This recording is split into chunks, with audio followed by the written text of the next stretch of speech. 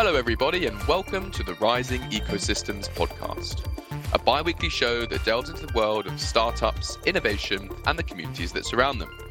I'm Alex Owen Hunt, FDI's Global Markets Editor, and I'm joined by me, Jessie Ballo-Perez, a business and tech journalist and editor of Unleash, which is a media platform covering the future of work.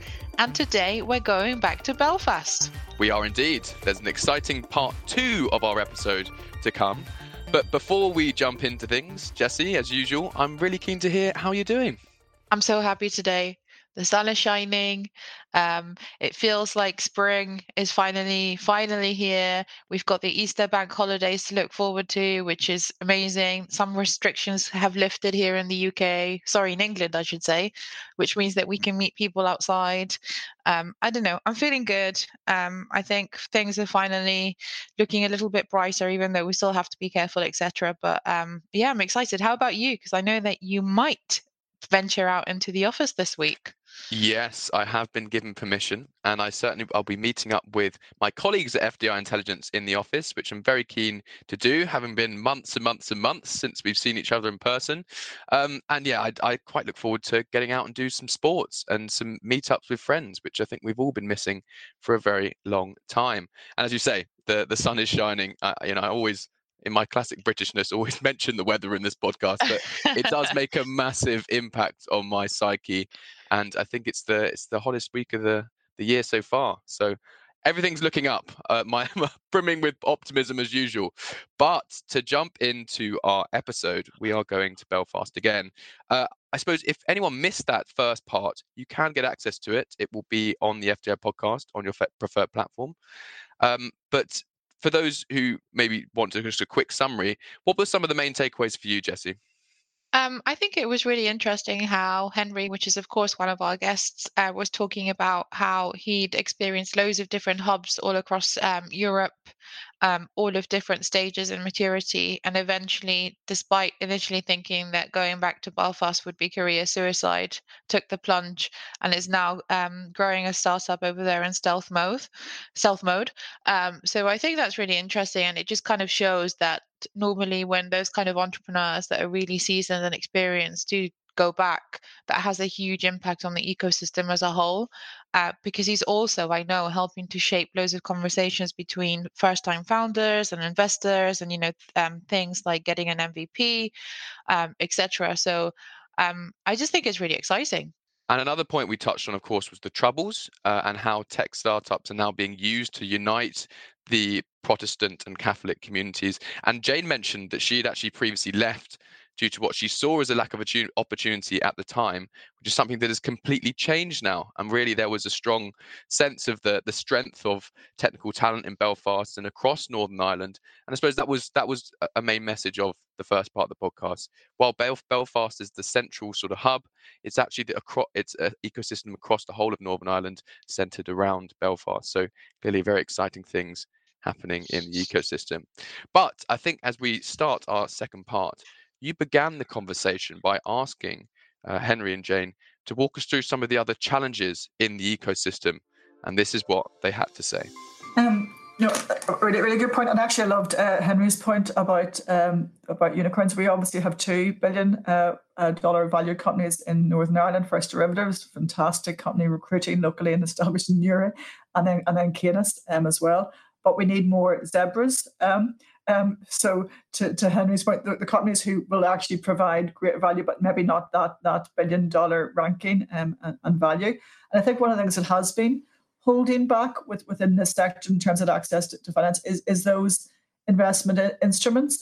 So Northern Ireland has a really strong technology background. We are engineers and tinkerers and have developed that over the ecosystem of really strong universities.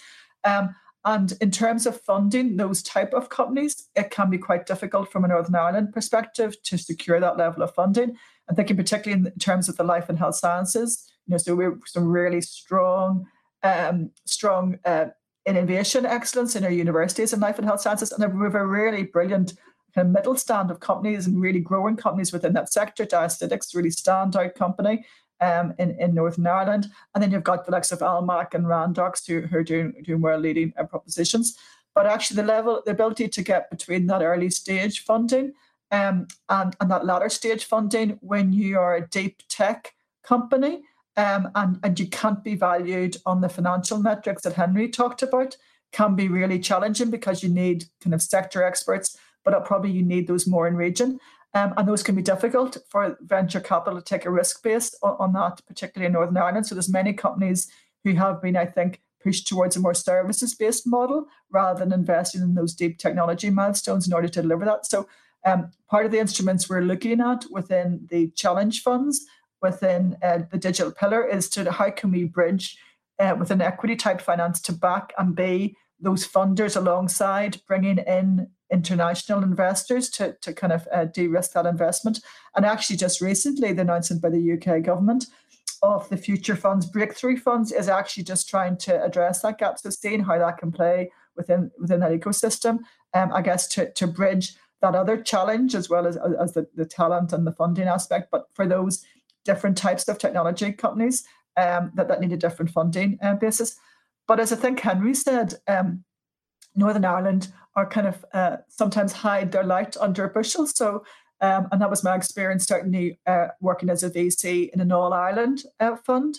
So you were less likely to get a very strong, compelling kind of sales pitch from a Northern Ireland investor versus a Northern Ireland entrepreneur versus perhaps those based in the south. But actually, when you peel beneath the surface of the substance of the opportunity, there was often very strong, significant depth and a really strong investment proposition. So I think it's really key to show those pathways and those entrepreneurs who have exited and done that, to provide pathways for those kind of those real strong opportunities within that entrepreneurial ecosystem in Northern Ireland, and I guess to show them the opportunities that lie through pursuing that route and having those more case studies of both those exited entrepreneurs and growing those really solid performing businesses. Yeah, just to add to that, I think it's also an education piece for the entrepreneurs, right? Because, probably 99% of the entrepreneurs that reach out to me and say that they struggle to get funding in Northern Ireland are reaching out to VCs pre-product, with very little traction or kind of, with underwhelming kind of results after being going for quite a while, right? And, what people in Northern Ireland have to realise is it's just like anywhere, that if you're demonstrating a lack of growth or, mitigating the risk of VCs, and of course, venture's risky, but of course, you need to tell a story that's going to basically overcome those objections. I think people are going out to raise too early. They're also kind of wrongfully thinking that money actually equals success. So they think if they raise investment, that's going to make their life easy. And I really, really feel that a lot underestimate actually that, that only accentuates the problems in terms of, the pressures to perform. And there's a number of times where I've seen startups where their CEO has been fired because he hasn't delivered the KPI metrics on a seed round and didn't get to Series A. People get trapped between different verticals, in their own industry where they just haven't got the expertise to deliver really. So, I personally think that one of the key issues is actually there's not, enough high profile out and out operators and entrepreneurs where they've got not only a Northern Ireland reputation, because I think there's plenty of those, but I think actually a pan-European and global reputation, right, in Northern Ireland working on the ground. So, I think a lot of investors that potentially would invest in Northern Ireland, because there's plenty of pan-European funds. I mean, only, 40-minute plane hop to London, there's loads, right, and further afield. So, a lot of those people aren't necessarily seeing the talent that's on the ground that perhaps Jane or I would do from obviously having local connections and expertise really. So I think, what I would also advise entrepreneurs is that actually, understand the process a lot better, because I think, you're going to look very green to a VC on the investment process, and they're not going to trust you to invest the money in you if obviously they know you don't even know what things like IRR mean and stuff, right? So you need to really understand that. Secondly, as well, I mean, I'm mentoring two celebrities from Northern Ireland at the moment. They're actually starting a startup, and they've been charged thousands for a business plan. And basically that business plan is something I looked at and was like, guys, just rip this up. And they're not tech, so they haven't actually got a technical experience. They've been quoted, I think it was like 100K for a product, for an MVP. And I hear these examples so often in Northern Ireland where people actually don't necessarily know how to get going. So they pay over the odds, or people see them coming. So one of the key things that I do with people is actually two things. Is basically refer them to a CTO as a service who can actually help them get an MVP very, very cheaply to get them going and try and form the hypothesis and prove it.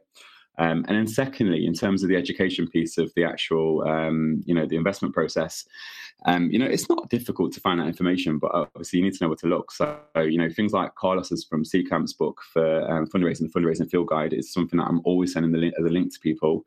And telling them, look, read it, familiarize yourself with the process and understand what you need to demonstrate and show people to be able to actually get investment. And then finally, I think in my own experience, at the moment, I've got a term sheet from a tier 1 US VC at the moment, which I've said no to.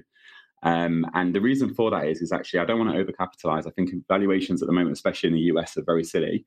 They're just super crazy to justify. And I think you need to know what you're doing, because obviously, you can raise a big investment and you're going to get lots of attention in the ecosystem and people are going to see you as kind of a marquee. But if you go and fail, you've just showed that obviously people do raise a lot of money in Northern Ireland, but actually, guess what? You failed.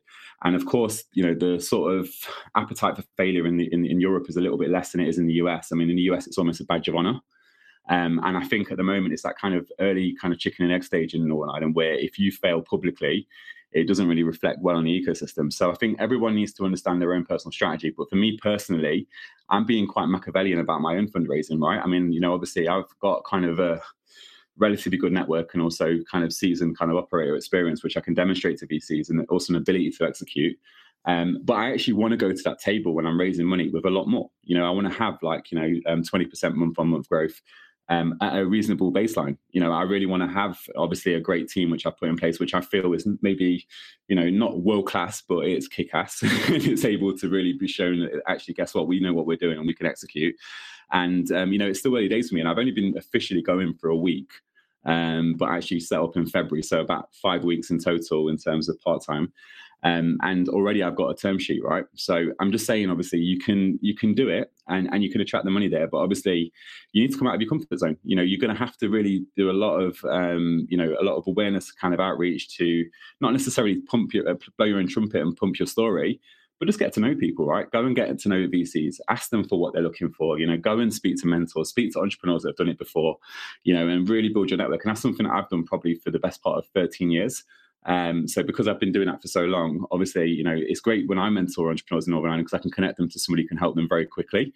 One last piece, because I know obviously we were strapped for time, but I was actually doing some mentorship for a group of Protestant leaders in the Protestant community for a project called Cooperation Ireland, which is basically run to create unity between the North, the South, and also the UK as partners. So basically people collaborating in sort of, in many different ways in terms of peace building, economically, also lots of different things as well.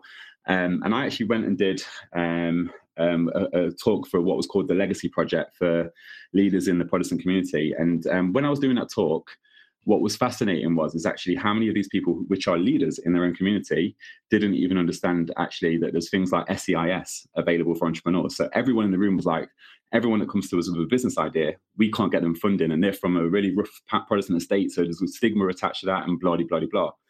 And, I explained to them what SEIS was. And, look, Invest and I have got pages on the internet which explain this kind of stuff, right? But unless people know they're there and we can raise awareness of that, then people won't know. So these own kind of community leaders weren't actually aware of that.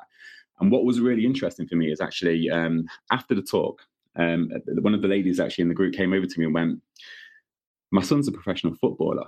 He makes a lot of money. Could he invest in the local businesses, and could he get the tax benefit?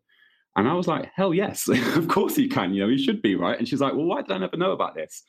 And, and again, it goes back to what I said at the start of this point. We need to educate people in terms of what's out there. We have to get out of our comfort zone and swing from rooftops. And, that might not be natural for most people that's indigenous to Northern Ireland. I'm part of I was born there. Both parents are from there, but obviously I grew up elsewhere. So for me, it's a bit more natural. But I think we really need to start turning the volume up. And I'm seeing that now. Obviously, Jane is posting on LinkedIn great success stories of what's happening every day. Yesterday I saw you post or I think it was one of the colleagues of yours that posted about the One Young World conference being selected for Belfast in 2023. MIT's had a conference that's going to be in Belfast, etc. So things are really, really, really happening now. And I'm seeing, especially on an investor level, there is a lot of interest in Northern Ireland and the ecosystem. But I think, the education piece and the kind of cultural attitudes needs to change really, really quickly, because obviously, unless we're going to basically be really creating noise, which is positive noise, of course, not just noise for the sake of noise, then I think, it's almost kind of a hidden gem. And I really think we can change that. Actually, I know we're probably running over. Can I just come in, because it's such a good point, Henry? And I guess the reason I took up this role is actually as I went through all those journeys in the FDI and the startups and then the funding ecosystem, it became really clear to me that we had all the building blocks in place in Northern Ireland to build a really compelling proposition to actually transform the economy, to build those entrepreneurial companies and to really make the system work. Because actually, when you look from a VC perspective, from an investment opportunity, you look at the talent, which we have in spades, you look at where you've got kind of, strong competitive advantage, which we have in terms of our research and our existing industry base. And then you look towards where that bends towards a market opportunity. And we have all the kind of that criteria. And then you look at the funding kind of landscape as well. And we're a really good place to establish it because the cost base and the existing interventions that are there. But actually, one of the bits we need to do is get the marketing in place to actually package Northern Ireland and Belfast as an investment case proposition. So bring that all together and make it sing and make all the component parts, including our entrepreneurs and all those aspects, give them the pathways to make that case forward. And I guess FDI has been a really great part of it because it's highlighted many of Belfast and Northern Ireland successes, Tech Nation's establishment, and sourcing that data-led evidence to show actually where we are and where we have the potential to play has been a really critical part. So just wanted to come in. It's a really good point that Henry made about kind of singing from the rooftops, and we need to do more of that. Can I just do a little bit of that as well, just really quickly? Henry, I mean, just to be clear, so firstly, this podcast is going to be going out in 2 weeks' time. So when we have had some reference to timings there. We're recording this on March 11th, but it will be coming out in 2 weeks' time. But yeah, the reason why Jesse and I aren't jumping in, it's absolute gold dust coming from both of you. So please follow on from Jane's point, Henry. Yeah, so it's actually kind of building on from my previous point as well. So part of the challenge as well that it's probably not spoken that much about is actually, if you look at Intertrade Ireland, for example, they actually operate on an all-island basis, right? So they're actually working in partnership with the UK Gov, the Northern Ireland Executive, and also the Republic, to basically kind of champion the whole island, right? And obviously I've been part of speaking at some of those events on the All Ireland Innovation Programme, which is a partnership between Queen's, NUI Galway, Dublin City University, and also the University College Cork as well. I love it because obviously, look, I mean, if you've got one ecosystem in the south, which is 4 million or so people, and then you've got one in the north that's 1.8, it naturally, it makes sense to kind of, have a lot of cross-pollination and really help each other, right? I mean, a rising tide lifts all boats. I think there's, difficulty there because obviously, you have to rely on synchronization between a lot of stakeholders at government level and policy and quangos and all that kind of thing. One of the things that I've seen recently is a friend of mine called Mary McKenna. So she's an entrepreneur, very seasoned. She does lots of different things. And she's basically launched a project called Awaken Hub, which is basically to champion female entrepreneurship across the island of Ireland. So it's kind of like a community kind of hub, if you will. And some of the challenges that they've faced is actually they fall between the gaps between the south and the north, because obviously they have, in the south, they've got Enterprise Ireland. In the north, they've got Invest NI. And the perception is actually, this kind of falls under that kind of remit. We've got programs within those two kind of separate entities at each level of those two different places that is kind of solving this, right? But obviously Mary is actually thinking no, and Mary and a few other people she's involved with are thinking no, actually, there's a lot of entrepreneurs that are female entrepreneurs that's coming to us and actually saying that actually they're not getting the help they need. So obviously, of course, there's great projects like that can't really tap into any kind of support because, well, I mean, that's quite hard to say actually. They can tap into support, but it's kind of disjointed. And again, the whole purpose of what they're doing is actually to bring people together as well. So I think, I think, people would struggle to position that in Northern Ireland, that's part of that program because, of course, obviously, there's kind of political aspects to kind of, divisions, etc. And, also, as I said before, obviously it's kind of a place where you don't really kind of moan too much. You kind of keep your head down and you get going, right? So, but myself, I mean, I'm very, very passionate about female empowerment, and I've got 2 daughters, so I have to be. But, I think everybody just needs to get together and really push ahead, because I feel that, it is really possible to kind of create great things on a cross-border basis. If you look at the Northwest, I mean, there's kind of a concept of what's west of the Bann, which is the River Bann in Northern Ireland, doesn't really get much attention. Everything's very Belfast-centric. I've seen recently that the UK government and the executive have secured funding for Derry City for different things. In entrepreneurship and digital, which I think was massively positive, right? And obviously, it's something that really needed to happen to kind of create an equal kind of playing field across the north. But then also, you look at Brexit. There's about 30,000 people that travel across the board every day to work from Derry to Donegal, etc. as well. So there's such an interwoven, interlinked kind of business community on both sides that I think projects like Awaken Hood need to get shouted about, because obviously what they're doing is super positive. And of course, they're not trying to replace what Enterprise Ireland are doing or Invest in I. They're trying to complement it. So yeah, again, going back to my point, I think obviously things like that, we need to kind of forget all of the kind of the political aspects and really champion what's going to help everybody. Henry, I'm just going to come in, even though we're just to do another shout out in terms of that. So Mary McKenna, who I've known for 25 years from the start of my career, has been an extreme mentor to me. But actually the work that she's doing in Awaken Hub, I guess, just shows that kind of those people so willing to give of their time and support in terms of advising those early stage mentors. So Mary has kindly joined my advisory group in terms of the digital pillar to support us as we co-create solutions to fill those gaps. And that's what's so important, is to look towards bringing those skill sets, the people who've been there and done it before. And also Northern Ireland, Belfast is too small to be isolationist. We need to look north-south, we need to look east-west, and we need to look internationally as well. And so we need to get those scales of opportunities and be outward looking as well in those strategies. Absolutely. Sorry, just to pit. Sorry, please, Henry. Go ahead. I don't want to get any friends losses after this interview, right? Don't worry. So another shout out that I really want to give, and look, I'm not favouritising any accelerator platforms. There's quite a few great ones in Northern Ireland, but. And also social enterprises like workplaces and stuff like that as well. There's people throughout Northern Ireland working on great things to champion small businesses. But I think Ignite, right? I mean, I personally believe, it's a bit controversial. I think most accelerator platforms are a bit of a cult. Basically people exchange a little bit of equity to kind of get that signal, kind of the YC model of, we're part of YC, so you need to invest in this kind of thing. And there is some great platforms. I mean, YC is brilliant, Techstars is brilliant, but I think a lot of the more kind of lower key ones tend to be kind of not exactly that great. And, I'm really, really impressed with what Chris McKellen and the guys at Ian Brown and everybody has built at Ignite.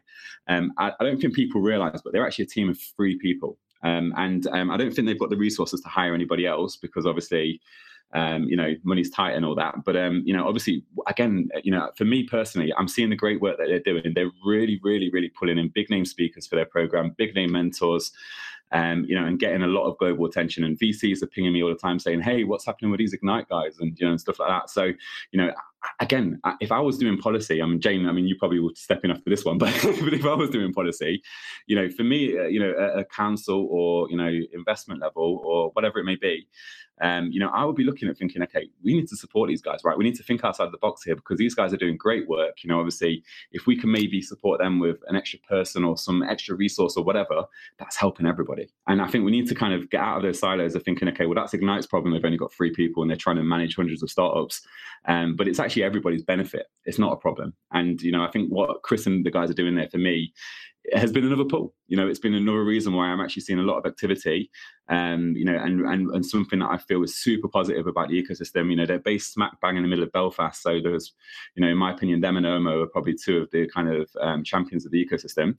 I think we need to do more to support them. And, whether that's giving our time as mentors or, support or investing in startups, right? Let's put our money where our mouth is and start investing in some local indigenous startups. I think that helps everybody, because a rising tide lifts all boats. there is so much to unpack from what both of you said. And to be honest, I think we could talk for a hell of a lot longer. So thank you very much for going to such depth. I think there's just a few points that really resonated with me.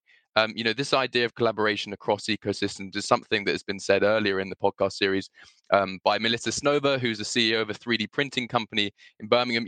She's American originally, or from New York originally, and said how we're looking at the UK ecosystems in the wrong way. United Kingdom should be uniting as a whole package and as a whole sort of proposition to investors. And it's clearly the same thing you're saying in Belfast, and also the cross-border collaboration with the Republic of Ireland.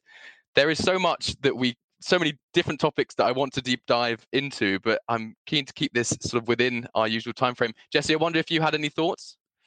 I have so many thoughts, but yeah, I think we'd probably be here for another hour.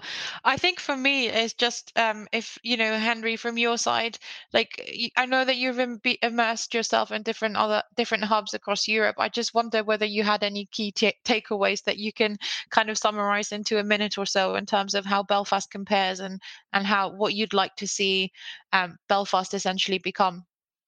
Okay, cool. So look, I mentioned before, I kind of see it as like London in 2008, right? Nobody really understood what we was doing in 2008. I think obviously there was early signs of what happened in the US being implemented with the creation of C-Camp, which I thought was a kind of driving force for me in terms of building the London ecosystem. Of course, policy helped. I'm not a huge Boris fan, but when he's a mayor, obviously quite a good few things happened to really create that cluster around sort of Shoreditch, and that's kind of like fragmented across the UK, as the person on the Birmingham podcast mentioned. I think in terms of comparison, I don't like to compare. Obviously, it's very easy to try and compare chalk and cheese, but it's completely different. I think Belfast has got its own strengths, it's got its own challenges. But what I think is very, very important to kind of flag here is that, in my opinion, a lot of the other ecosystems have a lot of competition for talent. In terms of, if a bank decides to have 500 developers hired tomorrow and they're willing to pay double market rate, you can't do nothing, right? And this is kind of sometimes the danger of FDI focus, because obviously you kind of almost extinguish the competitive kind of ability of indigenous startups to compete for talent. I actually think that is still not a massive problem in Belfast and Northern Ireland. I think you can still really compete for talent. I mean, I've been overwhelmed by the amount of people that's reached out to me and wants to come and work with me. But I feel that, the biggest draw for me is actually that, you are almost at the nucleus of the ecosystem when you're building a startup, even now. And obviously in other startups, ecosystems such as London or Berlin, where I've worked, or even less established ones, sometimes that ship has sailed. And obviously it's very easy to even raise good money, and very much struggle to make noise, right? And I think obviously there's so much combining factors at the moment in terms of where we are in the world. Obviously people actually look into other tier 2 and 3 cities, or tier 1 in Northern Ireland with Belfast, but in terms of actually the possibilities that can come from there. And I think that hybrid model between work and also working from home and internationalized sort of distributed teams, etc., for me makes it more possible than ever to make a world-class outlier to be formed in Belfast, scale from Belfast, and also become a very international business. And for me, that is better an opportunity in Belfast than it is in Berlin, London, wherever I've been. And I think it is going to be only getting better. But of course, when markets start to overboil, Belfast might, become London, and, it might be Newry, or it might be, Derry, where it's the kind of favourable conditions. But I think at the moment you can do it anywhere in Northern Ireland. But Belfast for me is kind of the natural place. Well, that's a fantastic summary, and certainly that's a really interesting angle you touched on, sort of the competition for talent between FDI, foreign companies setting up in these hubs and around sort of the innovation happening versus actually domestic startups. And I think, Jesse, we should definitely explore that on a future episode. Jane, I'd love to hear a quick summary from you also, main takeaways about the Belfast ecosystem to round off our conversation. Thanks very much, Jesse and Alex. Really so glad to have spent the last while discussing with your team. Really enjoyed it. I guess, just in summary, it feels to me that we are at a special time in Belfast and Northern Ireland, that there is a real opportunity to leverage all the significant investment, our talent, our ecosystem, to be at the start of something which can be really quite special. And we have done much of the hard development platform to get there. We have done a lot of the work that we talked about the incubator ecosystems, the early stage investment funds, and the talent pipeline. So it feels to me we're at the kind of start of that renaissance within the sector, and this is a real time of opportunity. We've also got very significant funds coming in to the market with the city deals and the growth deals across the regions to kind of fund that growth and strategy. And again, whilst no one would have wanted the last 12 months that we've had in terms of the pandemic, it's actually kind of forced us to be more outward looking and looking towards more kind of more connected and remove those barriers for place and strategy as part of that. So I think that creates, again, a compelling platform. Again, back to the point is the talent piece. And also the work that is being developed as part of those reskilling, very significant reskilling programs. We led one earlier in this year in terms of reskilling those non-tech graduates and reskilling them into those skills of the future in cloud and into cyber and getting those into industry. So making sure we build capacity in the ecosystem so that we can make that balance between fulfilling those skill sets between the FDIs and our entrepreneurial communities, and encouraging more people like Henry back into the market, and the people who've been there and done that, such as Mary, in terms of fostering those pathways and kind of providing routes to support within that network in terms of growing the next generation unicorns and also the zebras. So really, I think it's a very promising time within Northern Ireland, and I'm delighted to share that story here with FDI. Well, fantastic. Thank you so much, both of you. And really the cross-pollination between FDIs, domestic startups, different ecosystems is what this series is all about. So can only thank you so much for coming on and sharing your thoughts on the Belfast ecosystem. Thank you so much. It's been a pleasure to listen to both of you, and I hope hopefully, we always say this to everybody at the end of the episode, but we mean it. Hopefully we'll be able to meet in person one day. Hope so. I hope so. In Belfast, right? In Belfast, of course. Yeah, for sure. Well, Alex, it seems like we'll be doing a lot of traveling if and when we're allowed. We keep telling everybody at all these different ecosystems that we hope to see them in person and that we'll make the trek over there. But that was such a great conversation, super candid, which I really enjoyed. Obviously, I know I have my own takeaways, but before I kind of summarize my thoughts, what did you think? Well, there's so much that stood out for me in that episode. I think a piece that is a common theme we've seen across a lot of the rising ecosystems is about marketing all of the great things happening in there and shouting from the rooftops, as Henry said, and Jane said. You've got all the talent, you've got exciting companies, you've got exciting cross pollination between industries, and there's a lot of opportunities for investors as well as potential founders in this ecosystem. And it's about getting out there and shouting about it and marketing it in a sort of a condensed and unified way. And certainly that's something we look into, location branding at FDI Intelligence, and how do you make sure your location is standing out and the things that are happening in your ecosystem are clear to people outside of them. What about you, Jesse? What were the things that stood out for you? No, I totally agree with that point. I think just in my experience, in terms of reporting across different hubs in the UK, that's historically something that every particular area has had a huge problem with, and that is talking about what they're good at and why. So I totally agree on that. I also thought, however, that when Henry was talking about the relationship between entrepreneurs and investors in the ecosystem, that was really interesting, because I think sometimes people forget that actually it's not always necessary to raise money from VCs. Not every business is set up to raise VC money. And also, being able to raise money is not a measure of success by any means. And listen, I'm putting my hand up because I know that us as the media, we're guilty of, over celebrating huge funding rounds sometimes. But I just think everything he said was very much in line with the stories that we're seeing across other ecosystems that are perhaps a little bit more early stage. And I think there needs to be a huge education piece in terms of what's expected of entrepreneurs, what's expected of investors, what the pros and cons are. But also just, for entrepreneurs to know when is the right time to approach an investor. I think it's crucial, right? Because I think if you get a no and you're too early, you might go away and then get a little bit disillusioned. So I think all of these things coming together and kind of playing together are going to only benefit the ecosystem once everything is a little bit more aligned and just kind of set up for the future. But Alex, I really want to know, where are we off to next? Well, in 2 weeks' time, we are travelling across the UK to Cardiff in Wales. So our first venture into Wales, and that means that we'll have covered all 4 countries within the United Kingdom. But of course, it's going to be in 2 weeks' time, because in the meantime, we are producing the latest issue of FDI Intelligence magazine. And for anyone who is interested, it focuses on regionalization of supply chains and manufacturing. So slightly outside of our tech startup and ecosystem focus of this podcast. But Jessie, I know you've got a column coming up in the next magazine. What are you looking at? That I do. So I'm looking at Tel Aviv, and I'm really excited about this piece. I really enjoyed writing it. And I think just to everybody listening, keep your eyes peeled, because there's a nice fresh angle for everybody to sink their teeth into. So super exciting ecosystem. But as is often the case with many of these hubs, it definitely has its own challenges. So I go a little bit deeper into that and kind of look at what's already happening on the ground to try and solve these.